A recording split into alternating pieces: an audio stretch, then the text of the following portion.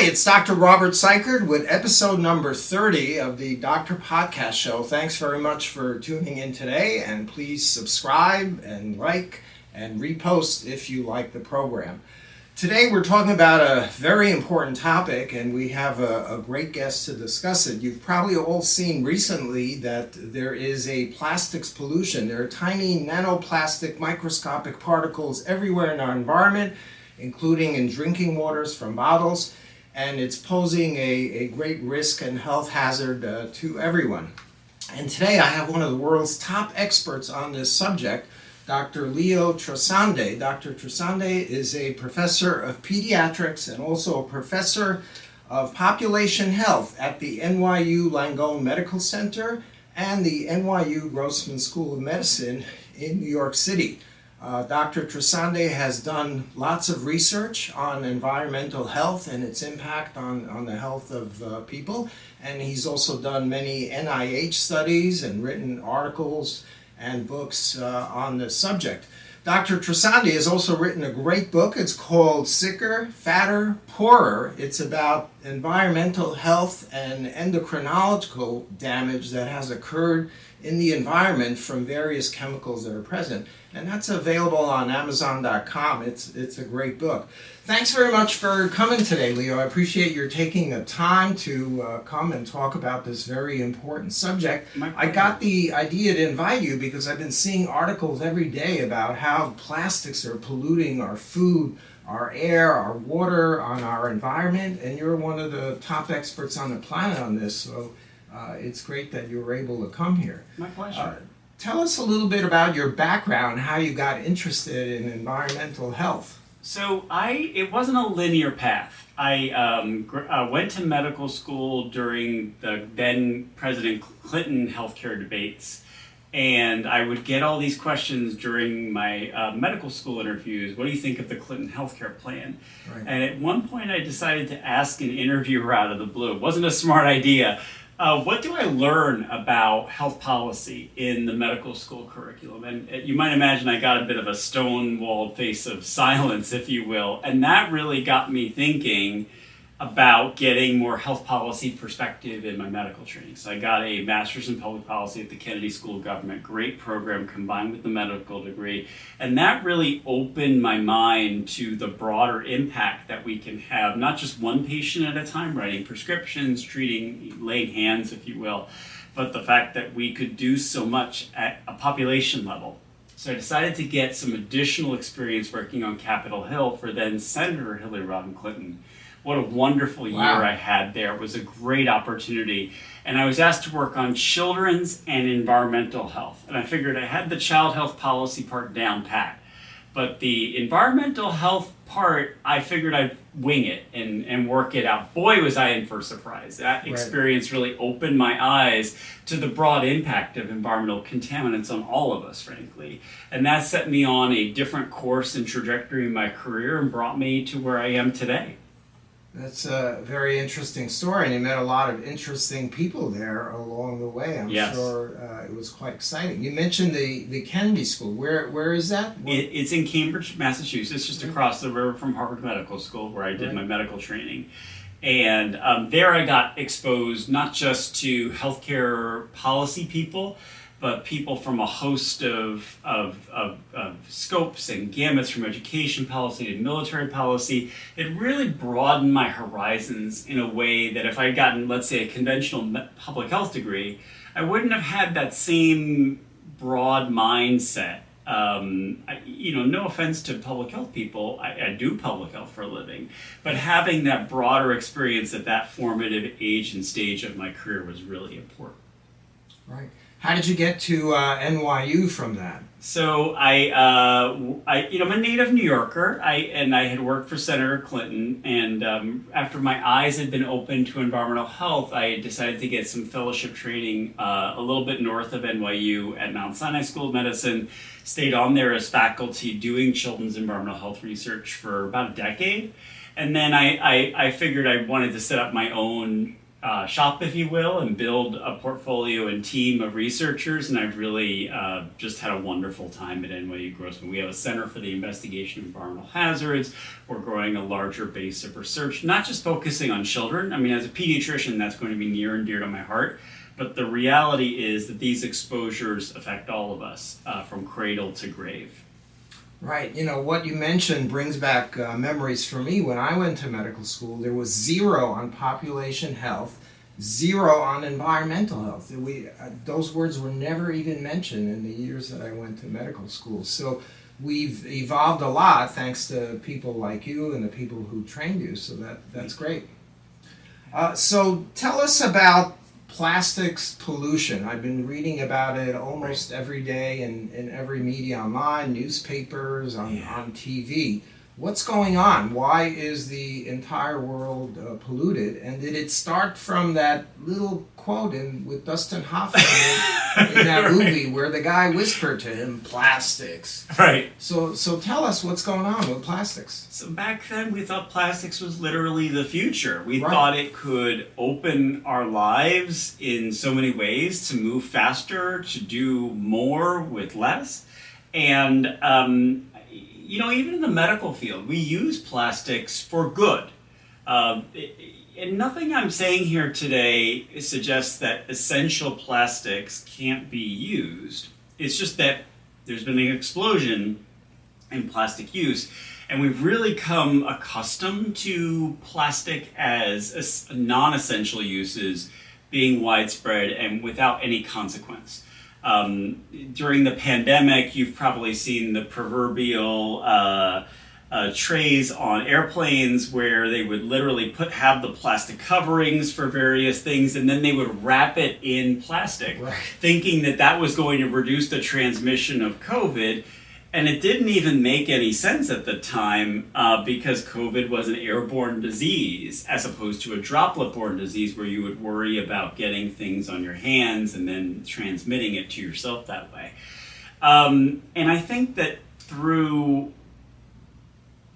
frankly, the marketing of plastic, we've seen an aggressive push of plastic onto people without really thinking about the consequences for human health and the environment. Now, I'm not going to tell you that this isn't a new and emerging issue.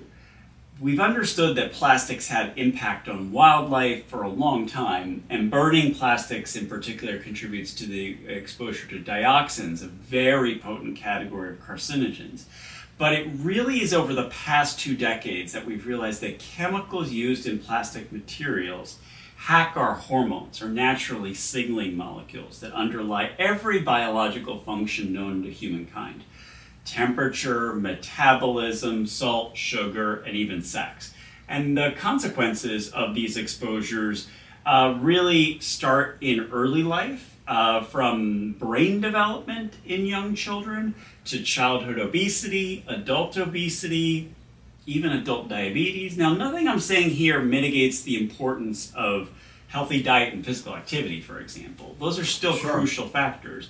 But we know that when you have a chemical exposure that comes from plastics, for example, these exposures can change the body's thermostat, for example, and literally turn the body's mechanics into saving calories rather than expending calories in the context of an energy need. So part of the obesity epidemic and the diabetes epidemic may be related to plastics in the environment. Absolutely. It's a 3-legged stool, not a 2-legged stool. So diet and physical activity are 2 very important aspects of it.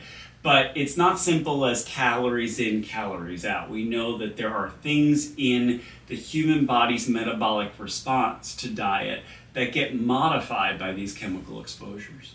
So that's in your book, the Sicker, Fatter, or Poorer book. You discuss that, right? Yes. So we talk there more broadly about chemicals that hack our hormones and contribute to disease and disability that affect all of us.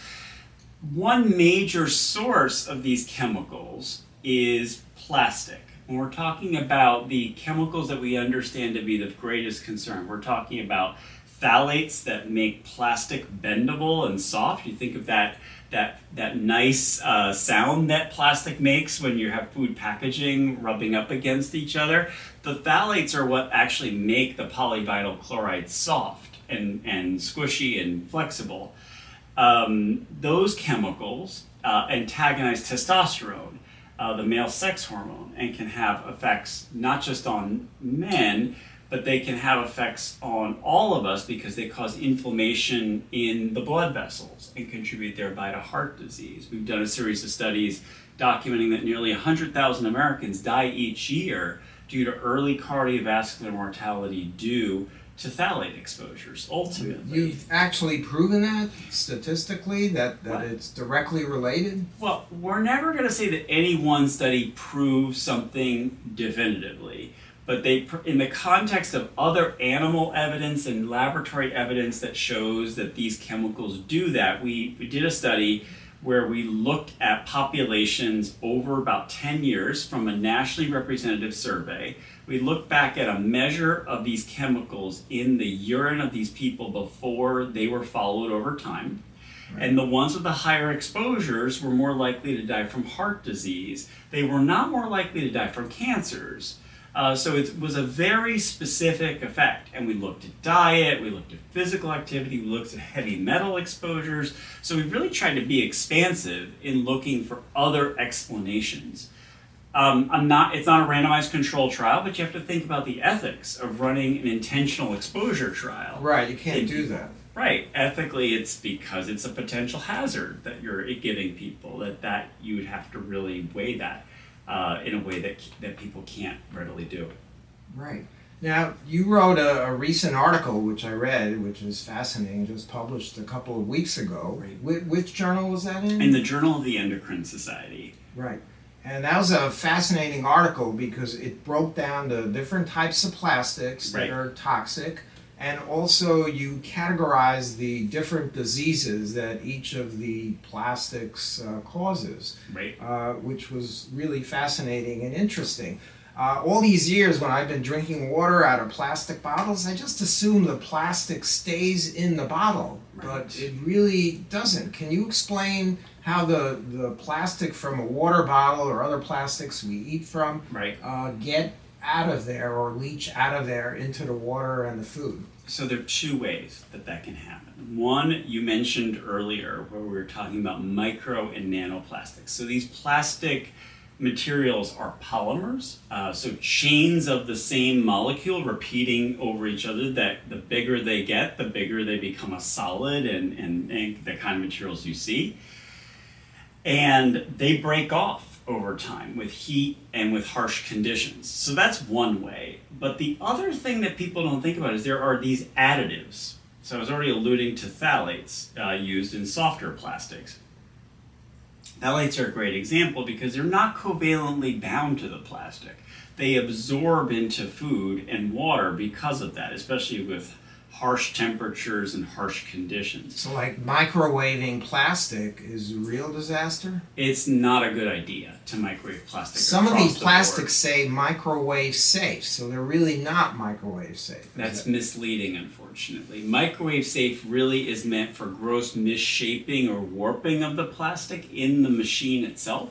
At a microscopic level, you can see these chemicals absorbing more readily, unfortunately. And those microplastics and nanoplastics, we don't actually understand as much about the effects of them. What we understand the most is about the chemicals used in plastics. And what we think is going on is one of two things. One is these chemicals are absorbing right into food. The other possibility is that the micro and nanoplastics are uniquely poised as carrier pigeons for these chemicals. There's a lot of new nanotechnologies that we're using to treat patients and deliver drugs. And in a similar way, these nanoplastics might actually be bringing the chemicals along for the ride, docking them in cells, and then transmitting them to cells, thereby causing disarray. Now, we mentioned the word nanoplastics. How small is a nanoplastic? You know, people may be looking in the water bottle and saying, I don't see any plastic in there. How tiny is that, and why can't you really see it? Well, we're talking about less than the visible spectrum. So this is 1 1,000th of a millionth when we're talking about nano. So 1 times 10 to the minus 9 of a meter. So really not even thumbnail size, like way smaller. So Right. way out of the range of You're human talking about perception. molecule size, basically. So, Basically, you're in the range of molecules, yes. right. Now, in the last year or two, I've seen a lot of articles published about PFAS plastics, and initially it was just limited. Now it seems to be everything. And about 6 months ago, I read that the PFAS plastics are actually in contact lenses that I prescribe for my patients and fit with. And there's concern that those PFAS plastics in the contact lens may get into the eye and cause problems. So we don't know that. But tell us about PFAS plastics specifically. So PFAS is for per and polyfluoroalkyl substances. A big mouthful. Right. But to simplify it, they're called forever chemicals because they have a notorious habit of staying in the body for years at a time. That's because they're based on fluorine atoms in the body bound to carbons. That carbon-fluorine bond is really robust. Very few things. You could subject it to 1,000-degree temperatures, and that bond would stay really strong, and most of us would melt. So when you use that in a product, it means it offers a lot of stability and to thermal wear and other aspects of resistance. So for many years, we've come accustomed to either adding it to even oil and water resistant clothing because that would repel stains in particular. So carpeting got that for a long time, and furniture even has gotten it. And now what we've learned is you can make a plastic polymer out of these fluorochemicals. Like many of the nonstick cookware now is made of this plastic polymer made of PFAS. What we know is that when these get in the body, they do a lot of different things. They mess with thyroid hormone, which is crucial for brain development as well as heart function, body temperature, among other things. We also know that it messes with metabolism in a particular way. There's a study that showed that people who had lost weight through healthy diet and physical activity, when they measured the level of PFAS and followed the population after the weight loss intervention, the people with the higher PFAS had more weight gain back. And so, these are people who really fought hard to lose weight, and yet they're suffering the consequences of an exposure they didn't sign up for. Right. So instead of getting rid of plastics, we're taking Ozempic. Right. It seems kind of contradictory. So the PFAS plastics are now in everything, pretty much? I mean, you mentioned it's on clothes, it's on furniture, it's in the bottles. They're the most rapidly growing type of plastic because a lot of attention has been given to the chemicals used in polyvinyl chloride, for example. There are polycarbonate plastics we haven't talked about. BPA, bisphenol A, is the basic monomer used in many of those plastics. A lot of attention has been put to that because they're synthetic estrogens and make fat cells bigger, not to mention antagonize heart protective proteins. So we've gone away from bisphenol or polycarbonate plastics and even polyvinyl chloride plastics, and much like we try to tweak things through chemistry and try to make things better, unfortunately what that does is it whacks the mole. It creates regrettable substitutes. So in many cases what we're starting to see is that the PFAS-based plastic, these per and polyfluoroalkyl substance-based plastics, are replacing some of the older plastics that we know have health effects.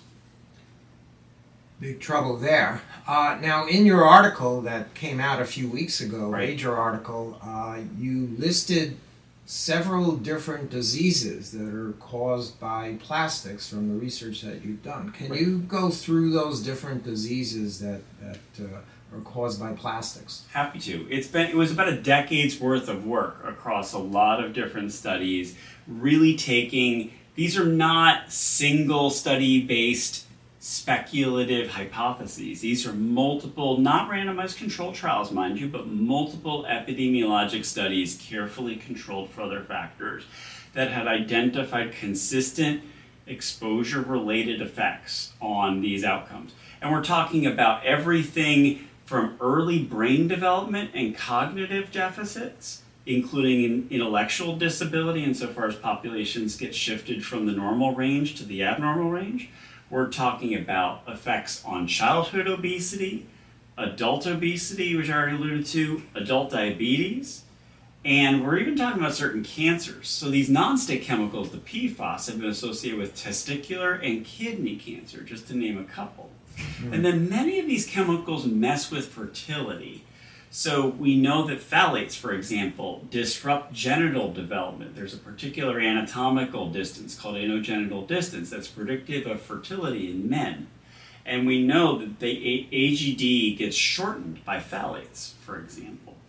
We know that in addition, there are cardiovascular risks I've alluded to. We alluded to the 100,000 people a year that die of early heart disease as a result of phthalate exposures. So, at every stage and phase of life, we were able to find basically about 25 to 30 conditions that are directly related to phthalates, bisphenols, or PFAS, as well as flame retardant chemicals. Flame retardants you don't think of as part of plastics, but they keep fires from happening in plastics. And so, for example, for many years we used in polyurethane foams, we added that they're used in furniture to make cushions like the one I'm sitting on feel good.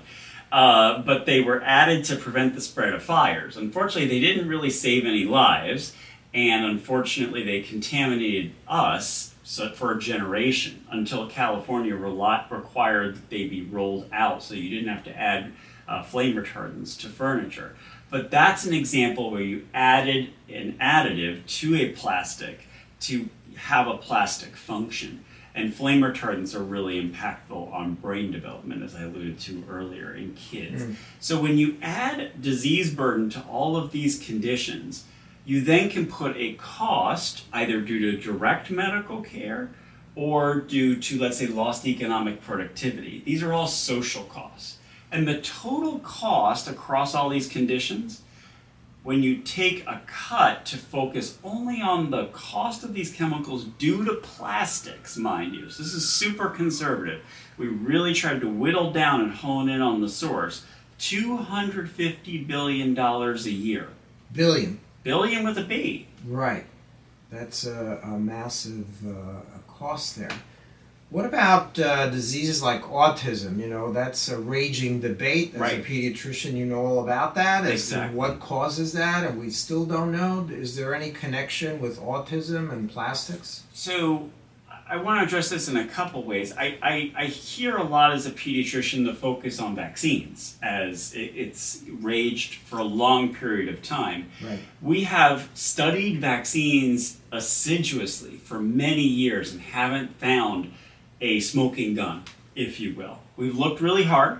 When you look at chemicals used in pesticides, flame retardants I already alluded to, even phthalates, we've seen studies show links to increases in autistic and related behaviors. Right. So when I counsel a family, it's painful to talk about because there's not really a lot you can do other than provide educational support and other related services to make that child the most optimally functioning supportive member of society. But when the focus turns to vaccines, I say, well, why not channel your energy, your concern, your anger even, at chemicals with a lot more evidence supporting the effects related to autism? And then we could get around an issue that affects, unfortunately, too many people, with 3% of boys having autism. This is going to be something we're going to live with for a generation or beyond. Right. So I notice a lot of the baby products, the bottles that contain formula, and now they have these pouches that kids are sucking on all day. They're all made out of plastics, so that may be the culprit. We don't know as much about childhood exposure. What we think with these chemicals, in particular about autism and related conditions, is its early pregnancy. It's really important because a baby's thyroid hormone comes from mother through the first 2 trimesters. And then the baby's thyroid kicks in, and those chemicals seem to mess with thyroid, which is a crucial growth hormone for the brain. It's pretty frightening. What about, you mentioned infertility. Recent studies in the last year or two show a huge decrease in fertility rate in men around the world. Is there good evidence connecting that in plastics? Yes. So I've already alluded to phthalates, and particularly in early in pregnancy, there is a key developmental window that is disrupted by chemicals that antagonize testosterone in particular. But that's not the whole story here. We've looked at adult men, unfortunately, and we've seen that phthalates, bisphenols, and PFAS are all associated with reduced sperm count and other aspects of function. Now, let's not forget the other partner here, because bisphenols, for example, are exquisitely effective at impairing ovarian function. So there are potentially effects on both sides of the coin, and studies have shown that phthalates contribute to endometriosis, which increases infertility, not to mention it contributes to a very painful condition that affects too many women. So not only are they killing us, the plastics, but they're also preventing reproduction and having new people. Last year, too, I've also seen a lot of studies that show that cancer is occurring at a much younger age. For example, colon cancer and breast cancer are occurring in people in their 30s and 40s.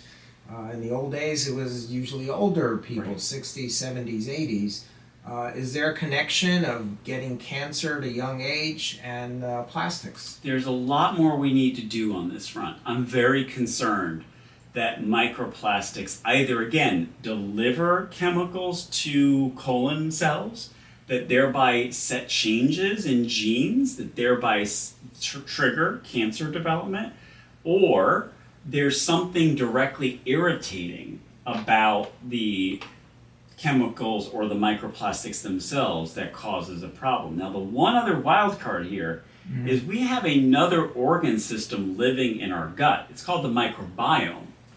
And what might be happening is, ironically, that the microplastics and chemicals may be disrupting the microbiome and thereby contributing to the development of cancers.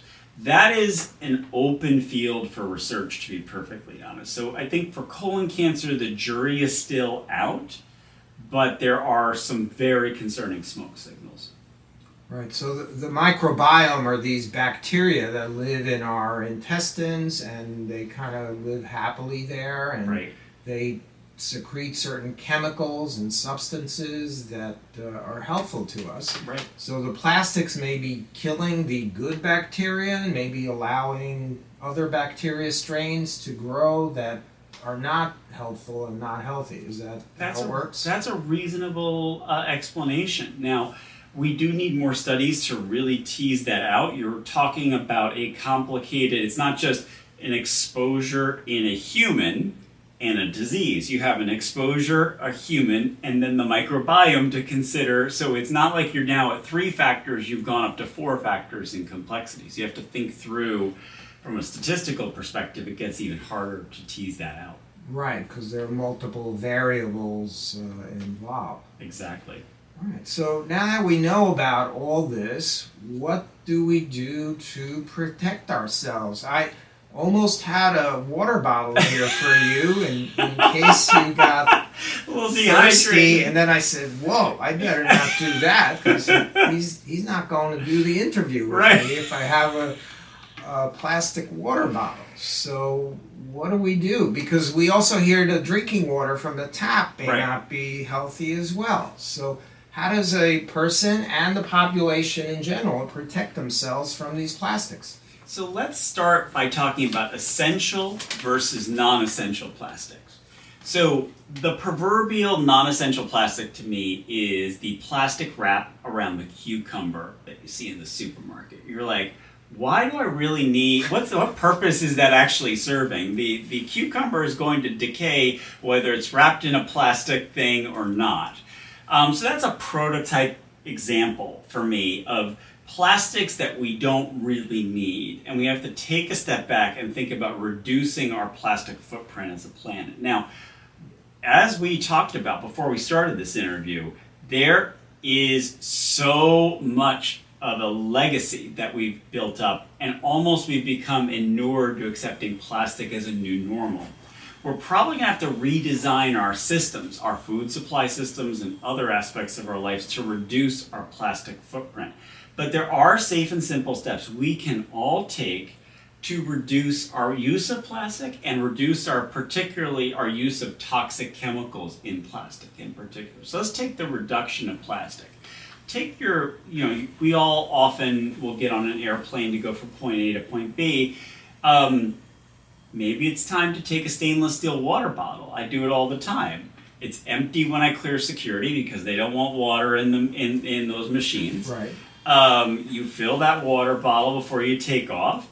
That doesn't maybe get you 12 hours if you're going to a very far-flung place, but it can get you a few hours. And okay, so maybe you need one plastic bottle to get you through the rest of the way. That speaks to reducing your plastic footprint.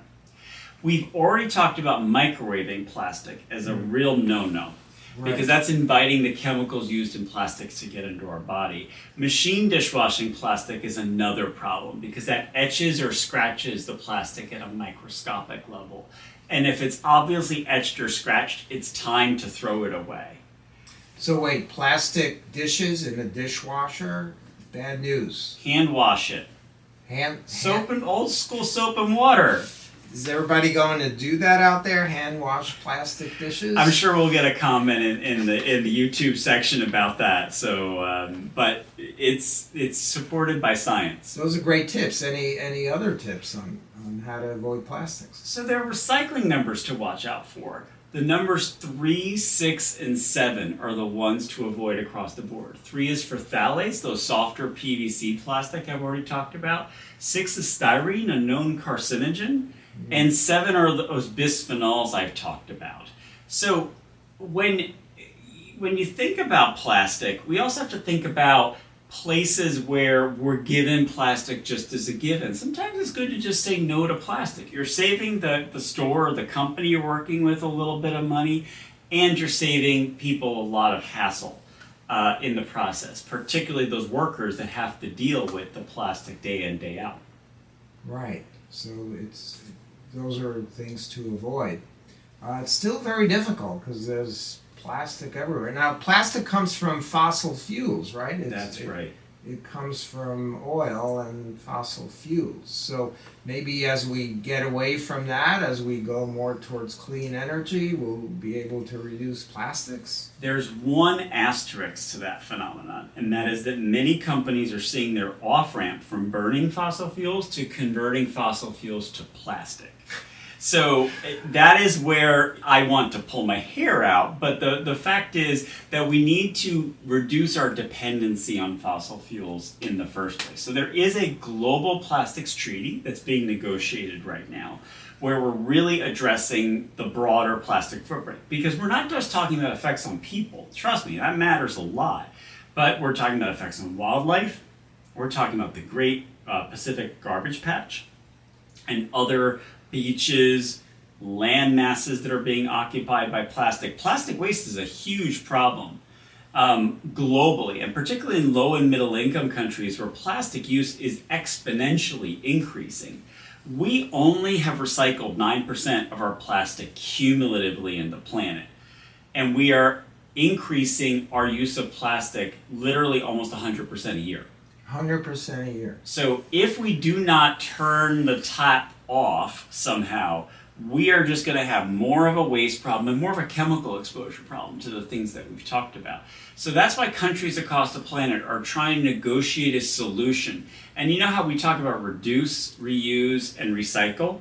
Right. A lot of people put the emphasis on recycle, and a lot of people are pushing a circular economy as a catch-all solution. But if you don't reduce your production of plastic, even if you recycle 50% of plastic, which no company is doing on the planet right now, it's roughly 30% is the best in show, you are literally just going to have more plastic in the supply over the next 10, 20, 30 years, and we're going to have a worse problem, not a better problem.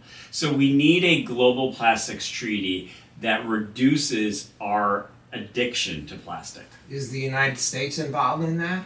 It is, and that's where things get interesting. because we are a major producer of plastic and petrochemicals. I think you mentioned in your article, what percentage of plastics in the world are made by the USA? Those numbers are hard to really get a decent read on, because in terms of Brazil and Russia and India and China, their uses are exploding, but it's between 10 and 20% by most estimates. So we really are big players in the plastic market. It's, globally, plastics is a $700 billion market. But the reason we published that $250 billion cost, which is an annual cost that continues insofar as exposures contribute at current levels, is to try to give people in the policy world, and ideally in the public, a real sense of the trade-offs involved. We're talking about 1% of our gross domestic product that we are losing, and that's being lost off our backs, literally the backs of our health. And someone is literally profiting off of our contamination from plastics and our increase in disease. So we've got a real perverse incentive involved. So our hope is that this kind of information resets the debate. I'm all for growing the economy, don't get me wrong, right. But this is actually hurting our economy. Now you mentioned recycling.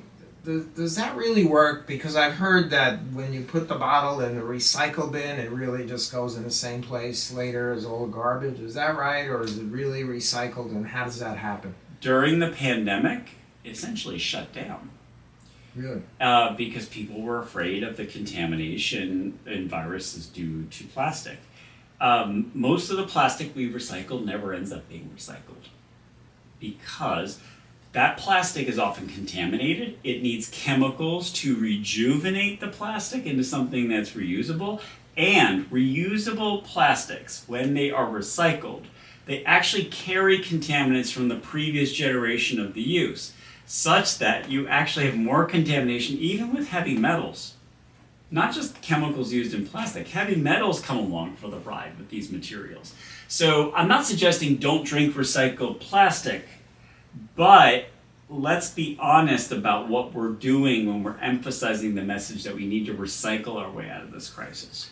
What about, I've read in recent years that there are new biodegradable plastics.